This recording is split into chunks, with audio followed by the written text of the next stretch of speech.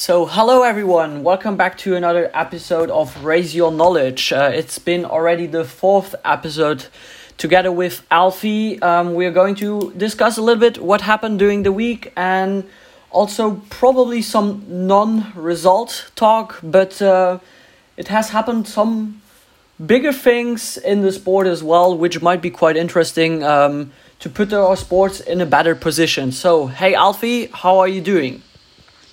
Yeah, I'm doing well. I think, like I said there has been a lot of results. What are pretty exciting results. Like we've seen some people race who haven't so far this season.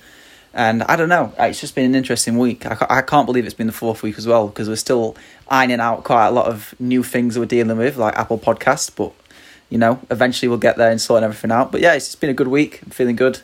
Feel a lot better than last week after I pulled out. So yeah, I'm doing well. Yeah, awesome. I mean, on a result point of view, I think we have to, from here on into the future, we have to a little bit select what we're going to cover and hit all the interesting stuff, because racing are popping up everywhere and it will be hard to cover up everything.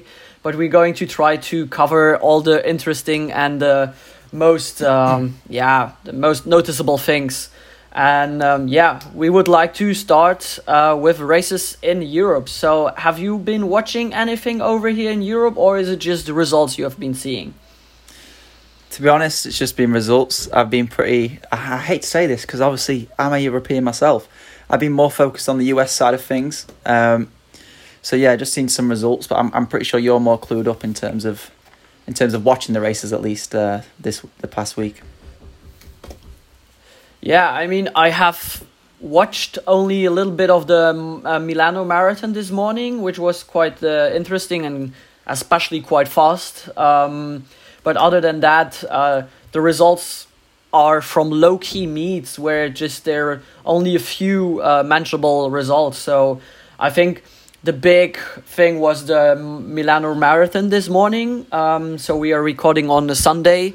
This morning was the Milano Marathon, and both men and women were able to put out a world leading time. On the men's side, it was a 2:02:57 by Titus Ekiru, a quite unknown name, but with a time of 2:02:57.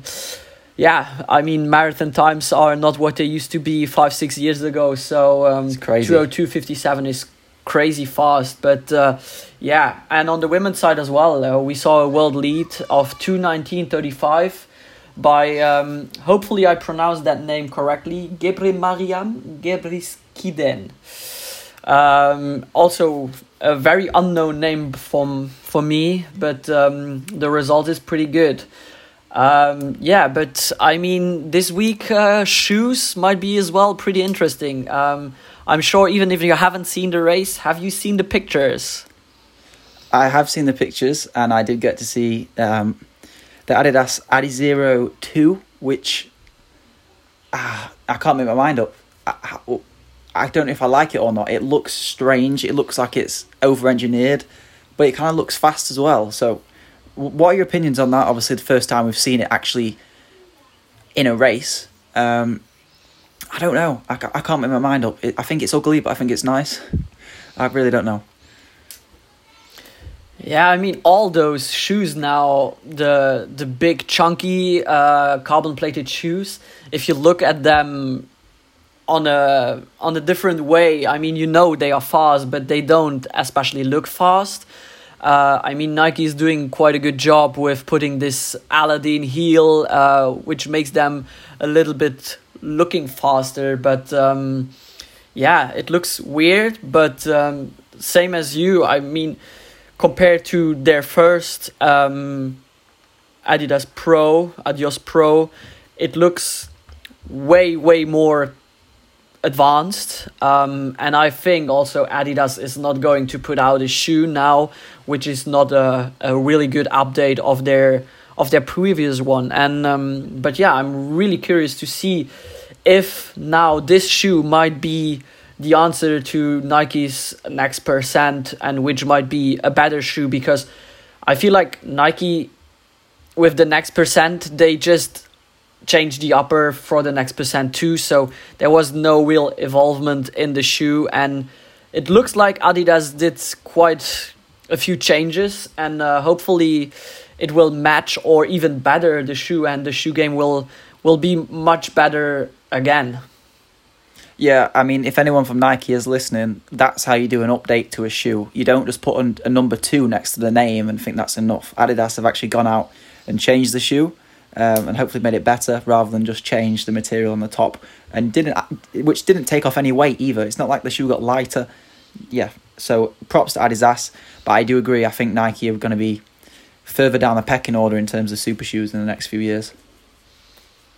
Yeah, exactly. I think so too. I mean, you see big other companies investing a lot of money into sponsorships, and I think it would be stupid to invest that much of money in sponsorships if you don't follow it up with great shoes. And by cutting all these sponsorships, which Nike did last year, I mean, a really, really good example this week, which is really interesting, is the famous couple, the Gregsons. They were dropped by Nike, and they are now with Puma, which is quite exciting. And yeah, I mean, Puma as well. I think Puma is the most exciting brand right now, as they have quite some talented runners out now.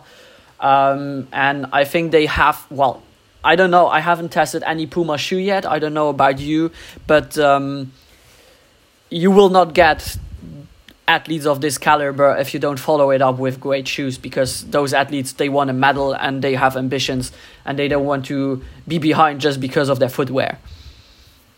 Yeah, I was about to ask you if you've tried any, because I've never tried any, and I'm still a bit skeptical, to be honest, because they seem like they're doing a good job in terms of the super shoes. They've got quite a lot of different shoes out, but in the same sense, I don't know if they're as good as the other brands. I'll have to try some out, because the Nitro range, I believe it is, looks quite promising, but at the same time, really we've only seen Molly Seidel racing them so far. So I'll have to wait and see, but I mean, any brand what's starting to make super shoes, they need to catch up. Any brand that is catching up, and that's what they need to do to keep hold of these athletes. Because obviously at the minute, if for a road runner, for example, unless you're Nike, Adidas, and that's probably about it, or Asics as well, then you're at a disadvantage. So yeah, it's great to see, and it's great to see athletes having confidence to move brands away from Nike, which probably wouldn't have got 2-3 years ago. Yeah, and also Saucony, we see more and more pictures of the Saucony Endorphin Pro 2. For me, it doesn't look like big changes on that shoe as well, but probably it's more technology inside, and we will have some changes there as well. But yeah, it's interesting. Then let's move on to more results from Europe. Something which might be quite interesting is Marcel Jacobs, an Italian guy. He ran 9:95, which is a national record. And if you want to see him training, head over to his Instagram. His handle is @CrazyLongJumper, and it's quite fun to see him, that he's racing actually a full sprint on the track behind the car to give him less wind resistance, and it's crazy to see such things, and how far people are pushing it to find an extra percent. But I mean, as a European guy, sub 10 seconds, you are into the game, and I think he is also someone who might be possible to make an Olympic final as a European sprinter. Is quite uncommon. Yeah, and also I think the sprints with Coleman out, obviously Bolt's gone, Gatlin's not the person he was a few years ago. It's open. Like the only person who's shone this year in terms of sprinting is Travon Bromell, even though Lyles hasn't looked too impressive. So it's really open at the minute. So maybe we can see some Europeans creep into the final and creep into the medals as well. Yeah, exactly. I think the same. But and then on the women's side, something for me which is really, really interesting. Audrey Vera, she ran 1:26.61 for 600 meter, which is not crazy, but she was beating a few sub 2 minutes 800 meter girls in that race in Langenthal. And the thing is, she's only 17 years old. She's from Switzerland, and she's set to run 800 this week. And I will follow that and to see if a 17-year-old girl can break the 2-minute barrier. But I think she might be the one to do it. And if I'm right, the 126.6 is a world best under 18 and under 20, which is, at least mentionable. I've got a question here, because I know a lot of people are going to jump straight away to say it's the shoes, it's the Dragonflies, it's the Airs Invictus, but taking into account we've both worn them and they're not that good, why is everyone getting so much faster, especially at a young age? Do you think we've had a long time to train, people training more consistently, better training methods? I feel like Ingebrigtsen's have probably paved the way a lot in terms of youth development and like showing what you can do. But why is so many young people running so fast at the minute? Yeah, I mean, like the Norwegians, it's quite obvious. They have like this huge tradition, and I think they are all starting to maybe not train professional track and field, but they are training their cardiovascular system pretty early on with cross-country skiing, or I don't know what, even running.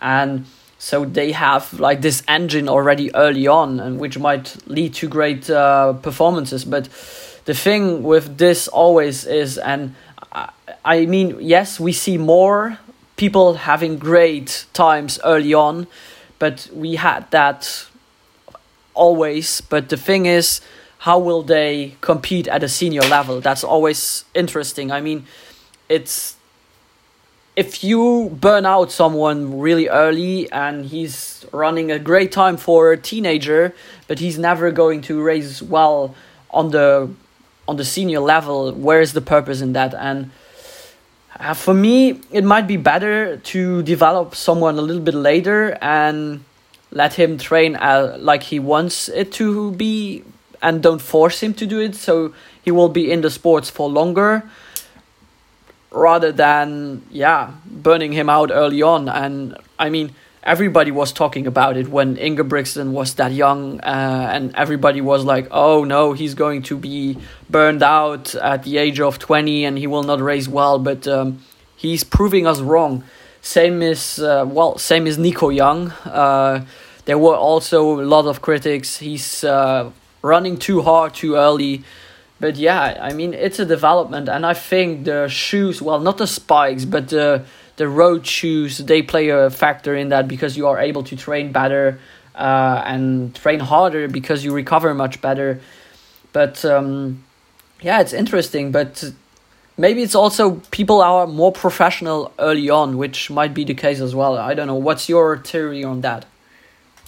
Yeah, I think obviously the road shoes, again, much more supportive, recovery quicker, allow you to train harder. I've seen that. I'm sure you've seen it as well. But yeah, I think people just taking it more seriously from a younger age. I feel like we're getting to a place now where it's widely accessible to see training methods, and we've got Ingebrigtsen as a use case now. There wasn't too many people who didn't burn out when they were pushing it hard as a younger age, but we've got Ingebrigtsen, we've got Nico Young, so people are probably seeing now, if they've done it, we can do it as long as we do it right. So I think a lot of people are being more professional with it and just taking the time, being consistent and doing the right things. And I guess that's why it's happening. But it is great to see. Well, it's great to see, but also sad to see that I'm not much faster than some 15-year-olds, 16-year-olds out there, which isn't the nicest feeling in the world. But what can you do? But it's good for the sport, I think. Yeah, very true. I mean, I feel old right now. I'm 27 and I feel already quite old, even if I'm not that old. But on the other hand, if you see someone like Chris Thompson rocking it the day before his 40th birthday, I think we have a few more years in the sport, which is promising as well. I mean, you see it on both ends, like the super young guys who are performing on a high level, but also this, well, I mean, 40 is not super old, but considering athletic ability, 40 is on the upper end, but you see some great performances also on that end, which are also, I don't know if it has always been the case, because I don't follow the sport for that long, that in this manner like I do it now, but I feel like you see more on both ends. Yeah, I agree. I think maybe just training better and smarter is probably the answer. Yeah, let's hope it's that and not something more, bad for the sports. But I think it's not that, and it's really like the better facilities, better, more professional, more money in the sport, and also more like the real will to perform at a high level, early on, but also at a high age, and like stories being told by these young guys or even old guys, it will just push others to do the same. If you are young or old, it doesn't matter, but it's always great to have someone to look up to and to be inspired by. And but from the young guys, I mean, heading to Italy in Bergame, there was a pretty fast, low-key 5K. I don't know if you even heard of it, but Lomuket Mark, he ran 13:01 for the world lead in the 5K, and he was just 1 second ahead of Selemon Barriga. So he ran 13:02, and according to Selemon Barriga's manager, he was even injured prior to that on a hamstring, and he was actually entering this race a little bit sick. Well, if he's injured and sick and running 13:02 in May, I'm curious to see what he's going to do in Tokyo when he's at full fitness. If he's injured and sick and still doing a 5K race, I'm interested to see how much money was being paid to do that race, because I certainly wouldn't race if that was the case. But yeah, Selemon Barriga is someone who, is probably always going to be around that high 12:30s shape if he really had to push it. And you've always got to back him to get a medal in the Olympics. Don't think he has yet, has he? No, he's way too young. I guess he's 20 or 21 now. Okay. Maybe. He's been around for a long time. Yeah, maybe. He's like Kajal. Yeah, he's been around for a long time. But I mean, other than that, do you have something more in Europe? I don't have something special other than that here in Europe. What about you? Just the only thing I've got here is obviously Tony van Dijpen of the Netherlands, coming off the World Relays, which we slated in the last podcast or the podcast before. He ran a 1:13 600 meter time trial in those New Balance spikes, what are not actual spikes. Have you seen them? Where it's like a grippy plate, but there's no spikes. So yeah, he ran 1:13, which is, his time was the equivalent of 7 full time. Solo, behind a bike, so people are saying about wind resistance. But I really, when you're going at that speed and you're by yourself, I'm not sure how much wind resistance makes a difference when there's one bike and you're a person behind it. So yeah, it was a good run, solid run. Go watch it on, it's on his Instagram, so go and check it out, because I mean, he's seriously talented, and I'm actually thinking about how he's an outside chance of a medal in Tokyo for the 800. Yeah, I mean, he's obviously super, super fast on the 400, which he has shown previous time, especially indoors. He's quite a genius in those indoor races.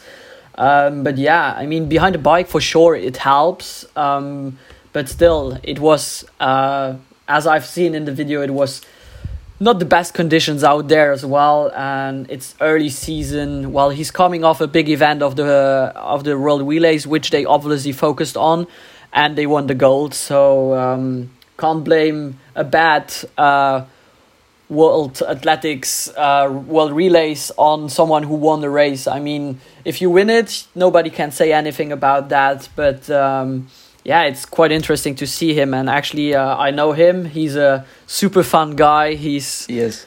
He's super down to earth, and it's great to see him race that fast. And also it's quite interesting to see him race even the 400 meters in actually a middle distance spike, and that's the spike of New Balance, which will launch very soon as well. And I'm quite interested to see that as well. I mean, Nick Willis has spoken very well about it, So maybe that's the best answer, which is already among athletes on the market compared to the Dragonflies. Yeah, well, I might end up buying it because I want to get a new Dragonfly spike so I can train in it and race in it, and it's just not feasible because Nike, I don't think they're going to release a Dragonfly ever again. I can't lie, I really don't think they'll release it. So, need to find new options, and the New Balance spike obviously seems like the one. But yeah, Tony and also Mike Foppen, both guys from the Netherlands, just great guys, and we always have good banter on stuff on Instagram. So yeah, both great guys, and the Netherlands squad at the minute is looking really talented. Yeah, and I know that those guys, they are friends among each other as well. It's I mean they have it quite hard from what I see. What their standards are. You have the Olympic standards and the world standards, but the Netherlands, they always push them even harder for them. But those boys are answering it pretty well with pretty crazy performances, and I like to follow both of them as well. It's fun to see how they progress and they are also pretty young as well, and they are sharing a lot on Instagram. It's quite great to see more insights than what you see on other athletes who are disappearing for months and then they come back and they compete well, but it's hard to identify with those athletes, and it's the more you show, I think the easier it gets to identify with an athlete, and those guys are doing a great job with that as well. Yeah, absolutely. Then, some news maybe which are not related to results, and something which I think is pretty good for the sport. Sky Sport has announced that they are going to stream the Diamond League meetings, which is really good. It's the best thing about getting more money into sports is visibility, and if a big television chain like Sky Sports is going to broadcast everything, it will help the sport and it will bring money into the sport, and that's a really, really good thing in the good direction. And another thing which is really, really good in my eyes is the Athletic Association, which was launched last week. Actually, Christian Taylor, the triple jumper, he's president, and Emma Coburn, she's vice president. And yeah, if you want to join it, it's a little bit hard. You must be over 18 and you have to have a national selection. So you have to be part of the national team, and or be ranked among the 250 best athletes among your event. It's not for free. It costs $50 a year. But you will have events and webinars each month for that, which will help you with whatever is concerned right now. I know they are offering mental coaching, which is a big subject as well at the minute. And I think it's something great to have really athletes who represent all other athletes and who will be part of discussions among the World Athletics board and who can discuss with them. And I'm sure, if you have heard a little bit about Christian Taylor and also Emma Coburn, both of them, they are really for the athletes and they stand for something really big. Those are people who have been around for a very long time, and in my eyes, if I would have to choose for two people be representative there, I think that would be my perfect choice, Christian Taylor and Emma Coburn. It's just one male, one female, two different events, one from the field, one from the track. It's just picture perfect in my eyes. Have you have any people around you who have subscribed to the Athlete Association, or have you done it yourself, or have you heard anything about something they are doing? I've heard quite a lot about obviously what they're doing, but I don't know anyone who has subscribed yet. To be fair, I train with a group who none of them have ran internationally, so I don't think they're eligible to subscribe. But I do want to look more into it because it is a great initiative, I think. And like you just said there, Christian Taylor and Emma Coburn, probably perfect people to have. So it's something what is for the athletes, and also I know that they got triple jump and steeplechase and the 200 meters reinstated in Diamond Leagues as well, didn't they? Because for whatever reason they decided that they were going to scrap that, even though they're probably 3 of the events, or at least 2 of them, where world records might go. So I don't understand why they did that. So it was good that they did that to obviously get them back. And yeah, I need to look more into it though, to be honest. But it sounds very promising and really good for the sport. Yeah, I think it's just great. And another thing, these $50 a year, they want to use this money as well for organizing these events and these webinars, but also they are trying to offer scholarships. They want to create a funding to give the opportunity to other athletes from who don't have the same wealth as other athletes, and they want to give them the opportunity to travel the world and race, and maybe organize training camps, or even create facilities in places where it's hard to find money for such things. And I mean, what's better than that if all of the world best ranked athletes can help to make the running world a better and more accessible place. No, I agree. It's a good thing for the sport because we don't really have anything like it, and pretty much every other sport I'm pretty sure does. So yeah, it's great. Yeah, and then I mean, let's not yet head overseas, but coming back to some news, or now not news, but you've asked me last week who I would sponsor if I was a brand, who I would want to have on my team. So I've thought about it a lot, and I mean, seeing some college results and thinking about those guys, actually I have 2 young, in my eyes, phenomenal athletes on the list who are, I think, still a little bit underrated, and they might be the future stars, which is obviously the things you're looking for if you sponsor an athlete. So on the one hand, that would be Terence Lord, the LSU athlete who is crushing it right now in the sprints. That's my one. And the other one, we have spoken about him already today. It's Nico Young. I mean, he still needed to develop a little bit more his social media game and be more transparent and visible, but he seems like a really humble guy, and he doesn't do the trash talking which you find in lots of younger athletes, and who are, I mean, you saw it with the Oregon guys. They created a hype about it, but but Nico, he's just letting his legs do the talking, and that's something I really like. And in my eyes, he might be maybe on a little bit of a longer distances, but he might be our next Jacob Ingebrigtsen. And if that's the case, he's very valuable on a sponsor perspective. Yeah, I agree. I actually thought of someone else as well when you said Terence Laird. Matt Boland, he is going to have probably one of the highest paid contracts when he leaves college out of anyone ever in history for track and field. Probably Sydney McLaughlin might still be higher, because I'm pretty sure she earns multi-millions a year. But Matthew Boland has got to be one of whoever snatches him up, that is a great contract to have. Just the influence he has, the hype he has around him. Even though he is obviously getting beat by Terence Laird at the minute in the 200. I know he won the indoors, but I'm pretty sure, did Terence beat him today in the final when he ran 19.8? Nope. Never mind. Ignore what I'm saying then.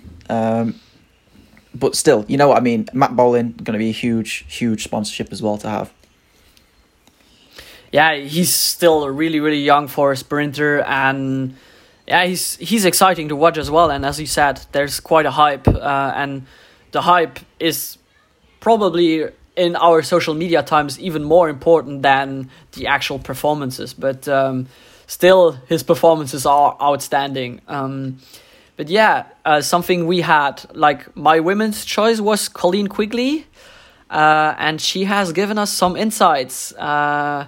She will reveal her new sponsor on May 19th, which is, we will for sure talk about that in the next episode. And I'm really curious to see who has made this contract with her. And yeah, I mean, you said your tip would be Asics, right?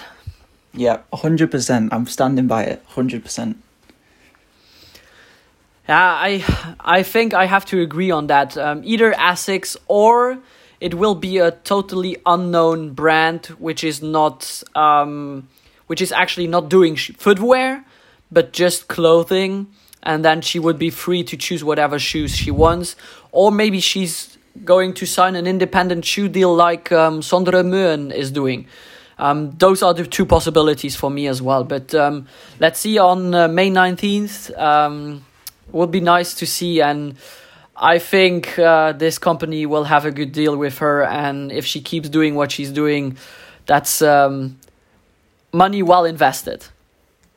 Yeah, I agree. I actually didn't think about that. It could be someone like Running Warehouse in the US who stock all types of shoes. That'd be great for her.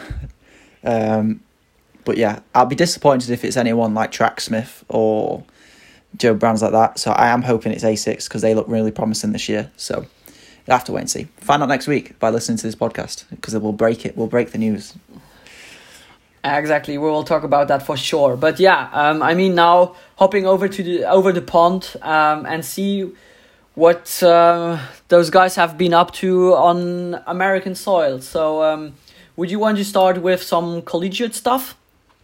Yeah, I just... There's so many collegiate races all the time. It's hard to actually speak about everyone. So I just want to briefly talk about the 1500.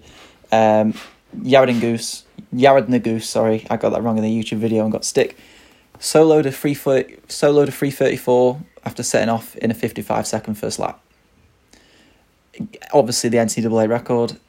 What are your thoughts behind that? Because I think that's phenomenal, and to say the hype's been around Cooper and Cole, I know Yared beat them both last week, but I can't see that record staying for very long. I think about 4 or 5 people are going to run it this year. Eliud Kipsang, Sam Tanner, Yared Nuguse, Cooper and Cole will probably all break that record again this year. So it's just crazy. Yeah, I mean, I said it last week. Yared Nuguse, he's the one I think will crush the Oregon party. I think he will win that national title. He my pick. And yeah, I mean 334.68 solo in a heat. Well, he raced the final and he won the final in 340 something. There was the most important was the win, but I think this was a little flex in direction of Oregon to tell them, hey, I'm ready and be ready as well, because I can basically, you can throw whatever you want at me, I'm ready. And yeah, I mean, on the British point of view, he just took the record away from Josh Kerr, which stood at 3:35.01.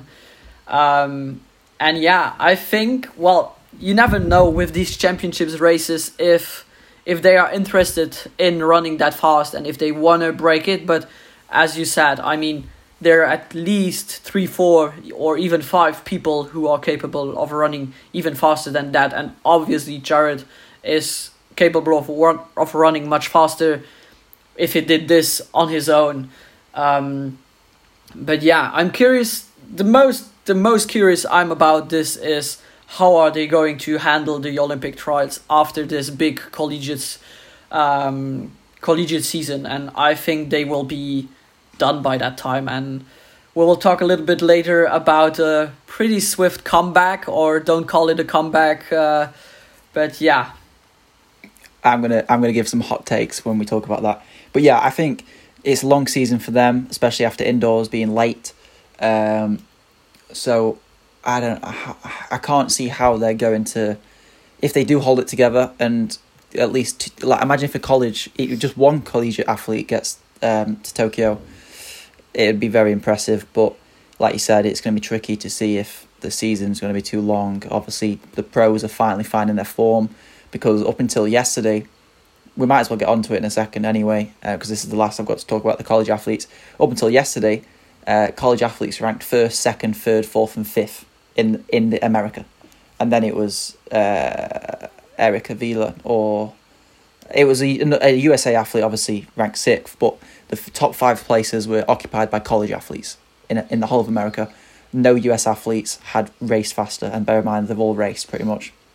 So it's going to be interesting. I think for the first time in a few years, it's a strong 1500 metre team for the US, because in the last few years, Europe and definitely Great Britain have had a much better team. So it's interesting to see that the Olympic years come around and they're good again. But yeah, it's just going to be interesting. And I can tell you're itching, so do you just want to get onto the Centro? Do you just want to talk about that now? Yeah, let's talk about that race. I mean, it's obviously for us the race of the week, and for me also, I wanted to introduce like the category, the performance of the week, and I must say it must be Centro on the sound running 1500 meter man. He just looked as dominant as he has ever been, and it looked just like a walk in the park for me. I mean, I have one little down, and I don't see him not running the Olympic standard, because obviously he had it in his legs. He shut it down the last 50 meters, celebrating a little bit.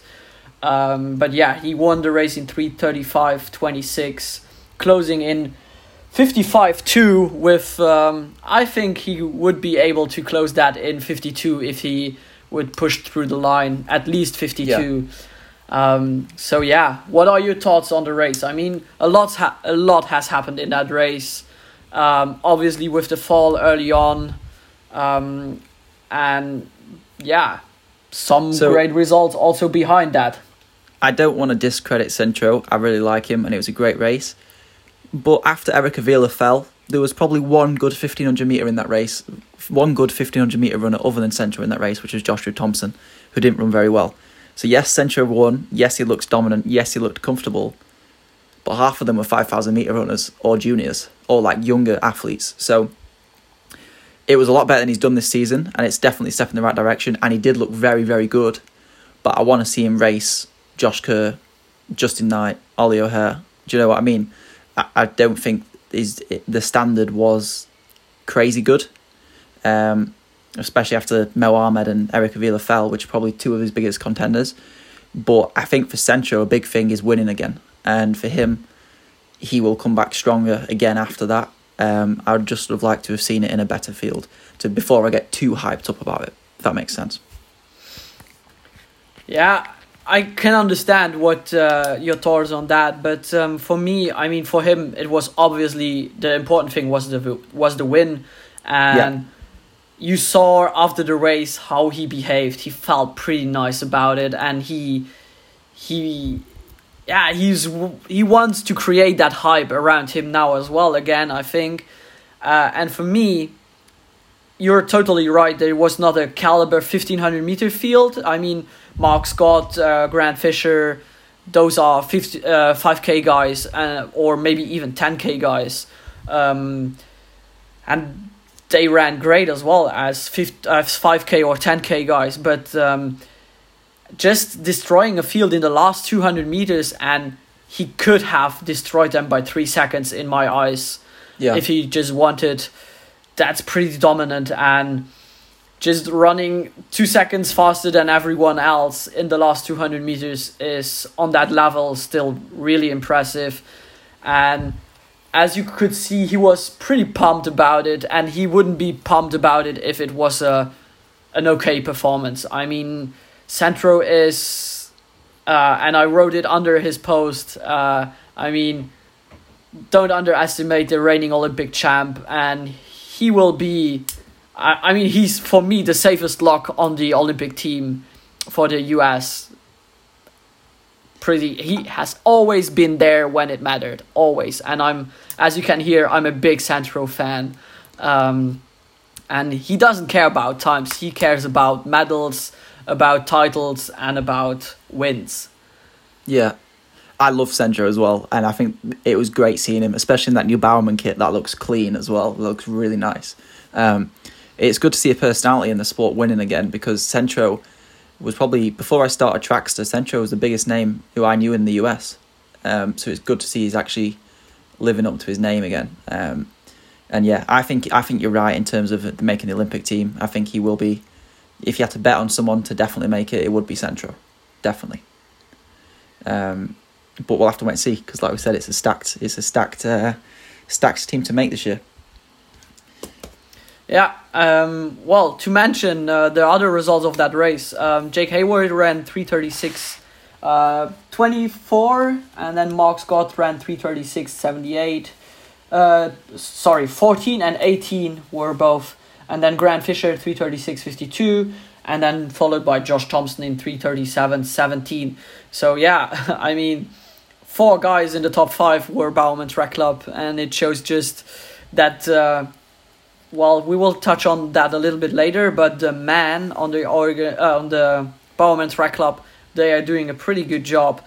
Well, obviously, a nasty fall in the first 50 meters by Mohamed Ahmed was pretty unfortunate, but he backed it up the day after, or no, the evening after, right? It was a morning and an evening session. He came back winning the 5K in pretty, dominant way as well in 13:18, ahead of Andrew Butchert in 13:20, who is looking fit and ready to come back as well. And yeah, they're in 4th place, following up what we've been discussing about Tinman. Sam Parsons, he ran 13:22.20. So what do you say about that? It's better. It's better for the Tinman guys. I was sad to see Sydney Garibude run 13:50. Something must have gone wrong there. But yeah, I like Sam Parsons. A lot of people have their opinions on him, but obviously knowing him and speaking to him, I couldn't wish him more success, because he's such a nice guy. So it is great to see him running. I guess not where he'd want to be quite yet, but in a race of that calibre with Mo Ahmed, Andy Butchart, Olympic finalists we're talking about here, and Olympic medalists. He's got to be pleased with that, and he's got to be confident now going into the Olympics for Germany. I can't think of any other people who could rule him out of a 3, providing he runs the time. So yeah, really good race. Really pleased for him, and it's kind of sort of putting Tinman back on the map. But I guess you can't really say that, because I don't think it's Tinman anymore. But we're gonna have to wait until after the Olympics to find that out, I believe. Yeah, exactly. I mean, great results by Sam Parsons, and it's a little bit shut down the talk about them not performing at their best. It's great to see him back racing really well. And yeah, actually something which surprised me a lot was closely behind him was Josh Kerr. And for me, he looks already like a pretty heavy 1500 meter guy. And being able, with his physical strength, obviously, to run 13:23, this looks quite promising as well, for a really, really good 1500 meter season there as well. I think he could run sub 3:30 this year. I think he honestly can. He's looking so dominant and strong, and it shocks me because the Brooks Beast training, from what I've seen from the Athlete Specials videos, really doesn't look anything special, and he comes out and runs like that. David Ribish as well, running 37 or 30 something in the 30s. Say that's probably his best performance of the year. That's literally his best performance of the year, and he's a 15 athlete. So great performances from both of them. It was fun to see Josh Kerr do that, because, like you said, he's probably the biggest. He'd even be a big 800 meter runner. You know, it's not like he's a small runner. So it is. He might be.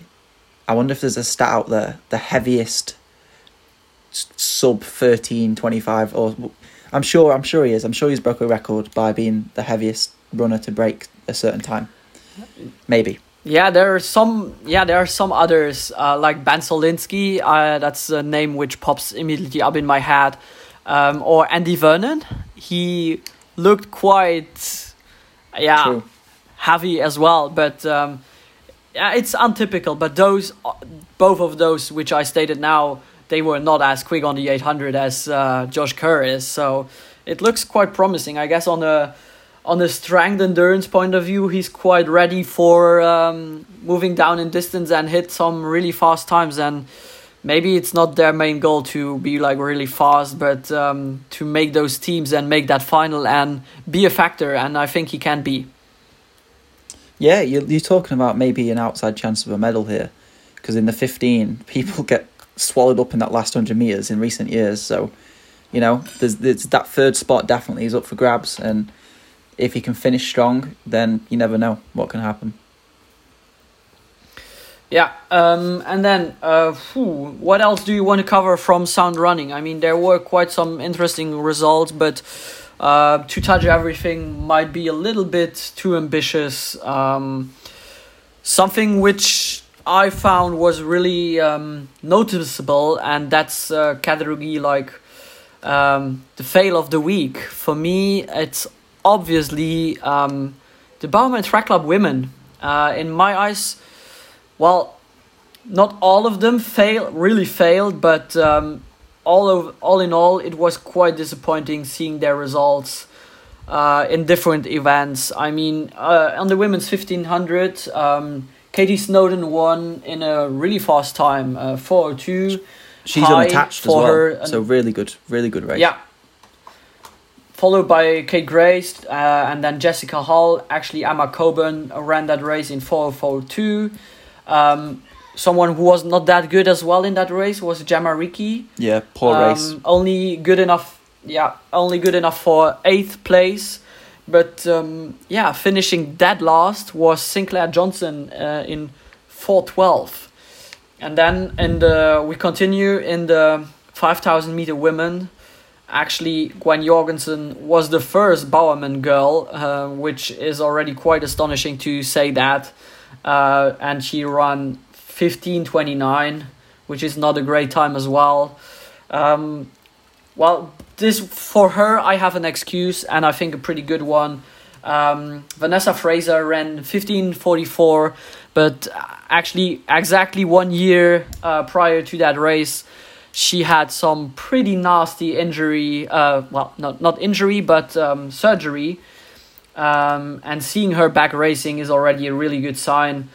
But even behind her, was Marielle Hall, and she didn't even break 16. So maybe they were trying something coming down from altitude or trying something in training which didn't work out, and they took their lesson out of it. But it was not the performance we are used to see from the Bowerman babes. No, exactly. It makes you do think that surely they must have been doing something, whether it was a bad workout, a bad travel down, some issues with, I don't know, there's many things that could go wrong at the minute, I guess, for like if they were late to have COVID tests and then couldn't eat properly or something, you never know. Or maybe they just all had bad races, it happens. But I mean, Mariella Hall running outside 16, that's more than a bad race. That's like, I don't want to be mean, but that's, you know, you wouldn't expect that from her. So yeah, it's an interesting one. Yeah, like we said, there's lots of results, so I'll quickly say some other ones that I'm sort of was impressed by. I think Laura Muir in the 800 metres, 1:58, good race. It is weird to see that her and Gemma Ricci have decided to switch distances for now. Obviously, they'll change back eventually come Olympics. Other than that, really, I have completely forgotten what else I wanted to say. So let me just find my notes.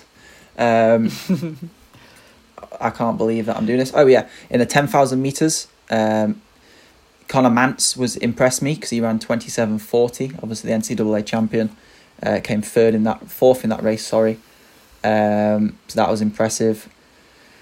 What else was there? I think in the women's 5K, Sifan Hassan soloed a 14:35. So not terribly fast, but I mean this early on for her to do that's very impressive. Chavin and she soloed that from the front. Yeah, exactly. Just shows a dominance, really, doesn't it? And then Travon Bromell running 9:92 again shows that he's probably favourite coming Tokyo for the 100. Yeah, I mean the time 9:92 is not like crazy impressive, especially as he had 1.5 meters tailwind. But I mean, just the margin of winning, it was exactly 0.3 seconds, which is huge in a 100-meter race. It's just ridiculous how dominant he has been over every single race. I mean, the times, if you win every race, the time will follow for sure, and that's the case as well in my eyes for Centro. But yeah, it's Travon Bromell. Even if I'm not a big sprint guy, for me it's really, really cool to see him race. It's cool to see his turnover, and being a little bit smaller sprinter, still seeing him hit the top speed is way above even the taller guys. It's cool to see. Something I would love to mention in two races which you have stated already now. The first being because I used to train in Kenya with her when I was in Kenya. Hannah Klein, she's a German girl who ran 15:01, so she qualified for the Olympics with a 7th place in the 5,000, and it was really good to see that, knowing that I've seen her train. I know she put her heart in it, and it's a little bit a more personal thing for me, but it was really great to see that happening, and for her to make that team it's really great. And then another point, the women's 800 meters. Last week we had someone running 2:0:00 run, and this time around it was someone running 1:59:99 for personal best, which was actually Ali Purrier. And now she has a sub-2, a sub-4, and a sub-15. Something which is not that common as well. She has some range and she's performing well. It's, I mean, it's a little bit crazy to see her run, like having this range from 800 to the 5K. And I'm pretty sure she would be crushing a 10K as well, because she has some strength in those legs. And it's great to see her running that well. Yeah, sub 31 needs to come quite soon from her as well. Yeah, that would be cool. And then it's a little bit of a sad story, to be honest. To see the women's 10K, obviously it was pretty great. Secafini won the race in 13:31. Edna Kurgert and Sarah Hall, the marathon performer, they ran under the standard. But then we have 5 women, basically a second away from the Olympic standard. They ran 31:25 and change, and the standard is 31:25:00. And among them is the British girl, Jessica Judd. She just missed the Olympic qualifier by 9/10 of a second, which is, it must be so frustrating to have that on a 1500, but having it on a 10K is just heartbreaking. And I hope that these girls will either hit the standard at one point, or they will travel to Tokyo with the World Athletics ranking system. But it's heartbreaking to see so many athletes being so close to fulfill a lifetime dream.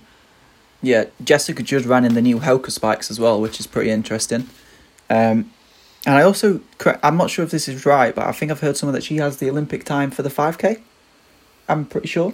Yes, that might be true. I don't know if she ran it in the period, because sometimes from last year they didn't count, so I'm not sure about that. But I mean, if you're able to run 31:25:90, you're also able to run 31:24 and something. Yeah. So it's just a matter, can you find a race and can you find the fitness again? Because you can't race a 10K every weekend like you can do with an 800. So hopefully all of them can qualify, because otherwise that would be so heartbreaking to be that close from an Olympic dream. Yeah, no, I agree. It's kind of ridiculously close, actually. Surely they must have been thinking, we're a few laps out, we're this close, we need to pick it up. But I guess if at the end of a 10K, you're probably hanging on for your life. So, I mean, you can let them off, and I do feel the pain, because it's not very nice getting so close. Exactly. So you have something else from the international point, or should we talk a little bit about our own running and what's the plans and what have you been up to during the week? Yeah, I don't really have any more races. I feel like there's so many, it's hard to keep track of what we've said and not. Something I wanted to speak about last week, so I'm going to use the opportunity now to speak about it, is I'm currently sleeping in an altitude tent and my lungs are very tired. I keep on upping the altitude and running up hills or doing like hard sessions at the minute. I am so tired. Like my breathing is so heavy. And I think that's obviously just because I'm getting used to the altitude. Like I did a session on Saturday, which was 6 times 1200 at 320 with a lap jog recovery. And I felt like I was going to die. I couldn't breathe at all. I managed it and I trained well still, but it was hard. And I think I'm currently sleeping at 5,000 meters, which is quite high, I'm pretty sure. That might be wrong. Let me check. 5,000 meters, that would be, I think, crazy high, and I don't know if that will have... never mind. If the negative points will not overwhelm the positive things. Yeah, not 5,000 meters. It's 5 on the scale, which is the highest it goes, but I can't imagine that's 5,000 meters thinking about it, actually. It seems that that's 16,000 feet. I'm not trying to climb Mount Everest. But yeah, my training's been going well. What about you? My training has been going quite well as well. Like this week has been a little bit of a really heavy week because I'm going to race next weekend. I'm going to open up my season with a 1,500 meters next Sunday. So we'll probably talk about that during the next episode as well. But yeah, I had 2 sessions, one being on Monday, which was quite hard. And I actually had one today, which was like in between. It was, it ended up being a little bit of a killer at the end, but it was nothing that crazy anymore because I'm obviously 7 days out of my race. But I'm really happy with how my training is progressing. I don't feel really ready to race yet because I haven't done a lot of specific stuff, and we want to be ready come mid-June, end of June, so this is just a rust buster. Even if the race looks like it will be a really fast one and I might be even the slowest in my heat, but I'm just happy to compete again. And also here in Luxembourg we had our first competition back, which was really cool to see. It was organized by my my local club and was great to see people running again. And I guess you have this for quite a while now in the UK, but I mean, you see it on our results, which we are stating everywhere. Some races pop up, and it's great to see people running again. And I have that what you had like 2 weeks ago, I think, when you opened up your 3K. I'm quite nervous to start after a little bit of a time. But I'm really looking forward to race again. Yeah, I think you've just, it's your season opener. You're going to be excited. You're going to be nervous. Just get in there. And it's, I think this applies to anyone who's doing a season opener. You sometimes can shock yourself with how well you run, even though you don't feel like you've sharpened too much. I didn't do any sharpening before my 3K, and I ran a 7-second PB, 8-second PB. So, I mean, you can probably run, like, it's not going to be crazy quick because a lot of people aren't going to really go for bust in the first season opener. So just chill, sit in the race and start working the last lap. And just, I guess for 15, just make sure you keep concentration after 800 to the bell. That's the biggest thing, I think, between 800 and 1300, or between 800 and 1100, sorry. 1100, yeah, exactly. But yeah, but coming back to you sleeping at altitude, so how exactly? I mean, I have had some altitude camps, but tell me, what's the game plan with that, and how are you? How long are you in the tent, and what's the game plan with it? So at the minute, obviously, I'm sleeping in it, so probably in it around 9.5 hours because I get in it before bed, chill out in there for a bit, and then wake up. But also, any time in the day, if I can get in the tent, I will chill in the tent for a bit just to get some more altitude in there. And the plan is to stop using it a week out from my race on June the 5th, which is the 10,000 meter British Champs, I think, where I've got to try and run the European standard of 29:10 for the under 23s. So that's the plan. So I just thought I'd do everything in my power to run that, and part of that is using altitude tents. So yeah, I'm just seeing how it is. I'm getting used to it. The easy aerobic stuff's feeling a lot easier at the minute, but when my lungs have to start working, they're still getting adjusted to the altitude, so they're a bit trickier. But I'm feeling good. It's a bit of an experience to sleep in it though, because it's very hot and it's quite claustrophobic at times. So for how long have you been in the tent? So when did you start it? A week today. Yeah, this will be my 7th day. So okay, getting awesome. used to it. And when is your race? You said, so how long will it be that you are in the tent? And just for curiosity, maybe if you want to share that, did you do blood testing before? And are you planning to do it after? What might be interesting to see some effects, but yeah, blood is one thing, but maybe also feeling wise, it's quite interesting to see if you well, obviously for now you have some physical changes going on in your body, but yeah, it might be really interesting to follow this up each week, talk a little bit about how you're progressing with it, because it's something in my eyes really interesting. With not many people have access to it, but just hearing someone speaking about it might be really interesting. Yeah, definitely. I'll keep a log. I actually sadly didn't take blood tests before, but I can just go off feel, I guess. It's weird because I already feel fitter in a way, and I think it burns fat a bit quicker. So I'm eating a bit more, and also my skin's gone really nice. My skin's gone smoother, which is nice, because I don't have the best skin. So yeah, altitude's great. I could definitely see why it's a huge benefit, because after a week, even though I'm still working hard because of the getting used to it, it feels great. Just sleeping in the tent's not the nice part, because it's very, very claustrophobic and warm. So anyone who does have an altitude tent or thinking about getting one, have a cold shower, or don't have a bath or a hot shower just before you get in.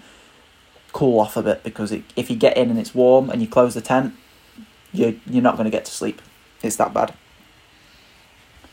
So do you think it's affecting your sleep on a negative way, or even because of the lack of oxygen you're sleeping deeper? Because I had the impression when I'm up in altitude that I might sleep my recovery seems to be a little less good, but I have the impression that I'm sleeping really, really deep, and yeah, I'm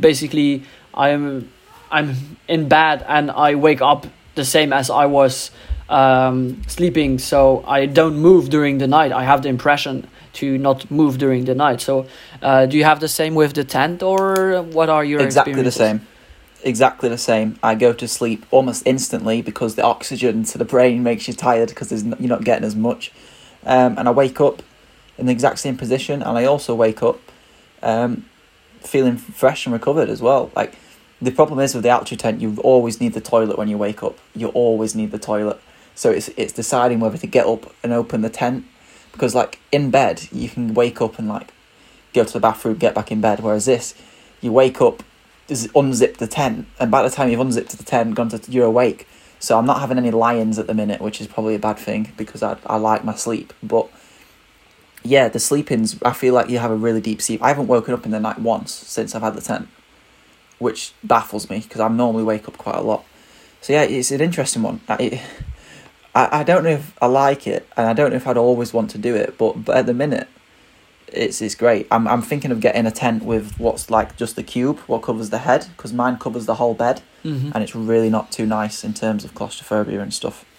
But I don't know, it's the best I've got, and also it's very expensive. So I'm lucky enough to have a friend who lent it me, because I definitely wouldn't be paying full price for an altitude tent. Yeah, I'm curious to see and to follow this up during the next weeks, and how it's progressing, if your breathing is getting better during the sessions, and especially it will be interesting once you don't sleep in the tent anymore, if you're really feeling crazy good. And but yeah, I think it's quite for a 10k race I might consider doing something like that as well. But for the shorter race, I mean, the shorter the race is, the less important is this fitness from altitude, I think, or the oxygen intake and exchange. So it's quite interesting, and I'm curious to hear what your thoughts will be during the process and also after it, and maybe it will be interesting for you as well to maybe in the future when you're going to try it again, to listen back to this and to know how it was when you first did it and how it's evolving, if it might be normal that you feel this way and if you're going to have a turnaround. And I think that would be a good idea to talk each week a little bit about that. So if you guys are interested in hearing that, give us some feedback about this. And yeah, even if you have any other questions to Alfie about the tent or any other question, basically, we're happy to answer it. And feel free to DM us them either in our personal accounts or at Raise Your Knowledge, and give it a follow as well. Yeah, give it a follow. And I guess that's the end. Is that the end of the podcast? Are we finishing there? Been an hour and 5, an hour and 6 minutes. Another good podcast.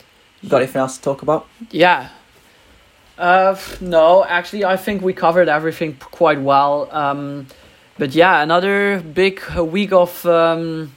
Actually, there will be a marathon again. Obviously, next week I will talk about my opener. So stay tuned for that. And I hope you liked the episode. And if you want, leave us some feedback. And hopefully we will hear each other back next week. And the last words are for Alfie, and I say goodbye.